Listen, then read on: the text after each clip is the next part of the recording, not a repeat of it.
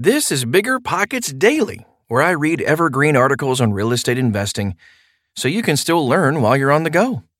If you just found the show on this Wednesday, welcome.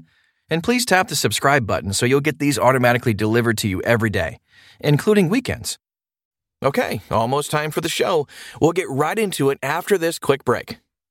This show is sponsored by Airbnb. Did you know that a long time ago, before I ever started my real estate business, I turned one of my first primary residences into an Airbnb? And that's the extra income that I needed from Airbnb that gave me the confidence to go out and work for myself and eventually quit my 9-to-5 job. And now I have dozens of Airbnbs all over the country. I've even partnered up with the old David Green on a recent property in Scottsdale to take our portfolio to the next level. And of course, we host it on Airbnb. But you don't need to be a full-time real estate investor to start on Airbnb. As a matter of fact, I was self-managing 10 properties while working my 9-to-5 job, so I know anybody can do it. Think about it this way. You're looking for extra income and going on a vacation. Wouldn't it be great to rent out your space and let your property pay for itself while you're gone? I did this one time. I pitched my wife and my roommate, because we were house hacking, on the idea of renting out our home, and it paid for all of our expenses on a trip to Mexico City. So go and give it a try. It might just change your life, just like it did mine. And I really do mean that. Your home might be worth more than you think. Find out how much at airbnb.com/host.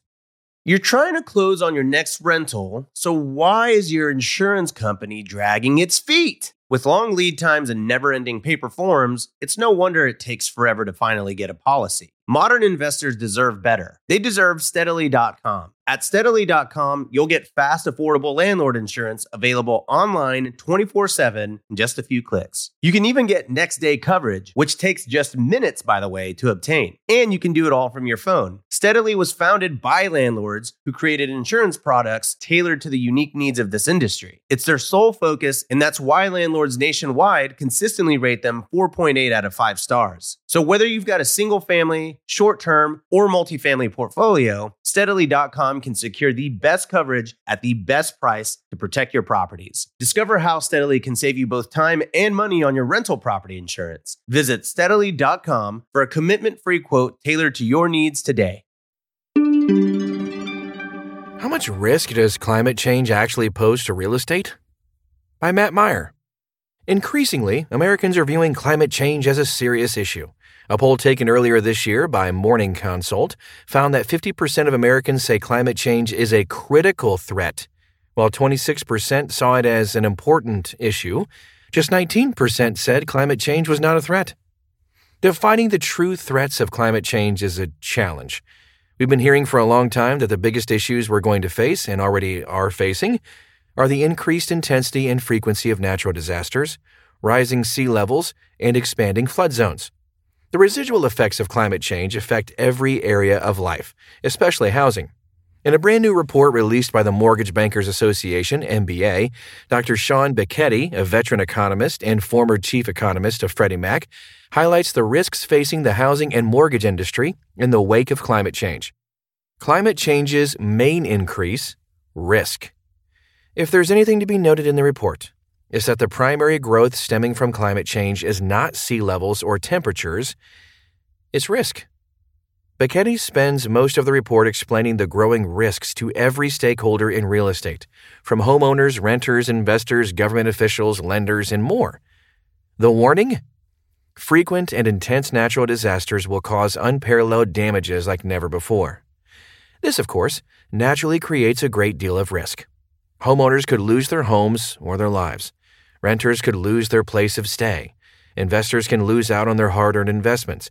Government officials will be handed the burden of recovery, repair, and mitigation, and mortgage lenders will have to deal with increased defaults or complete losses. Becketti also explains that climate change will force firms and institutions to change the way they assess and define risk in their financial disclosures. The Task Force on Climate-Related Financial Disclosures, TFCD, headed by billionaire Michael Bloomberg, works to create more market transparency on the potentials of climate change that could adversely affect individual properties so that investors and buyers can make better decisions and better prepare. The TFCD, in particular, recommends that disclosures begin highlighting changing precipitation and weather patterns, rising temperatures, and rising sea levels.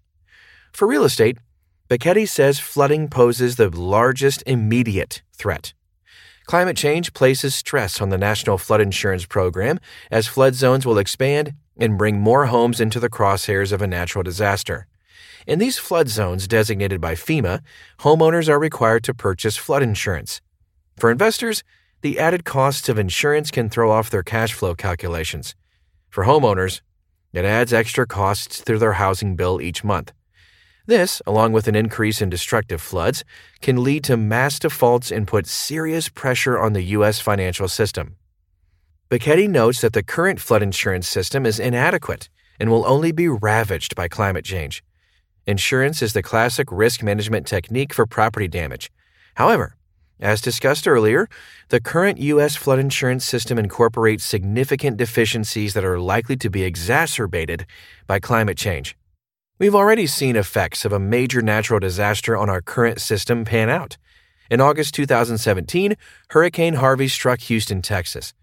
Of the 100,000 homes that were flooded, 80% had no flood insurance because they were not designated in the federal flood zone. According to CoreLogic, mortgage delinquencies jumped 200%. The burden of tighter regulations. The United States is facing a housing shortage of epic proportions. In June, the National Association of Realtors reported an underbuilding gap of 5.5 to 6.8 million housing units. In states like California, the lack of housing supply is exacerbated most. California's housing prices are not only some of the highest in the nation across the board, but also feature some of the strictest zoning and environmental regulatory laws in the country. Regulations in the state have either pushed away developers entirely or bogged down the process of applications to such a slow crawl that critical time and money is lost. It also adds to the cost of development when builders must hurdle through the smallest of hoops just to remain in good standing. While regulations in some respects are good, the solution to the housing crisis is more construction, not barriers to it. But with environmental impacts worsening in connection to climate change and stiff challenges facing lenders and developers, there's a real concern over whether we'll be able to strike a proper balance between green development and cost-effective development.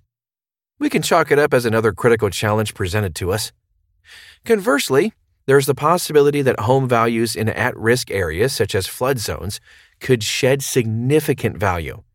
Becchetti cites a study that found homes to be overvalued by about $44 billion due to flood zoning. Several researchers have presented evidence that real estate in regions of high climate-related risk may be significantly overvalued.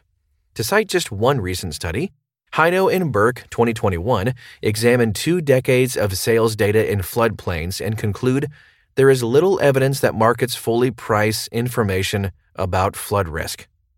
They note that homes drop roughly 2% in price when they are zoned into a floodplain.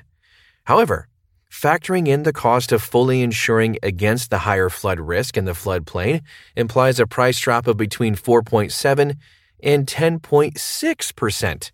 According to their estimates, single-family homes in flood zones in the U.S. currently are overvalued by almost $44 billion. The path toward mitigation. According to Becchetti, if the agreements made in the Paris Climate Accord are fulfilled, by 2065, the world would have reduced the increase of global warming by 50% and by 73% in 2100. Similar progress can be made against sea level rises by the end of the century as well. To mitigate the growth of climate change, the usual ideas are highlighted in the report. Reduce energy consumption, switch to alternative energies, retrofit buildings and dwellings to become more efficient, wean out natural gas, add more electric vehicles to the road, forestry management, etc. But the challenge is getting everybody on the same page. One argument Becchetti cites, for instance, is the policy of weaning homeowners and renters off natural gas by forbidding new gas hookups. These types of regulations have occurred in cities like Denver, San Francisco, New York City, and Seattle. In response, states like Arizona, Texas, Oklahoma, Kansas, Tennessee, and Louisiana have outlawed such regulations. In essence, We have a clear divide between not only stakeholders, states like Texas and Oklahoma are major natural gas producers, but an ideological divide. The cities mentioned are more progressive or liberal, whereas the states tend to skew conservative. But with a growing majority cohort of Americans addressing the importance of climate change mitigation, there's reason to believe that the various factions within the country will be able to find some sort of common ground throughout the next few decades. What's an investor to do? Overall, the MBA's report offers bleak prospects for the future of real estate if nothing is done to combat the effects of climate change more purposefully. As real estate stakeholders, our biggest concern is the growing risk our properties will face as flood zones expand, sea levels rise, and natural disasters strike more frequently with greater force.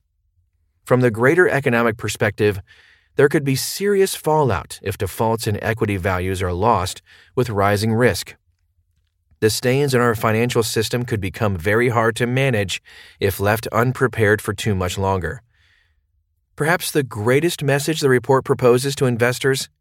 If not already, start assuming climate risks when purchasing a property. You made it through another episode of Bigger Pockets Daily. Did you learn something new? If you still have questions about this subject, jump onto the forums at biggerpockets.com/forum. It's like being at a 24/7 networking event without the business cards and awkward small talk. Otherwise, you know the drill. We'll have another episode waiting for you in the morning.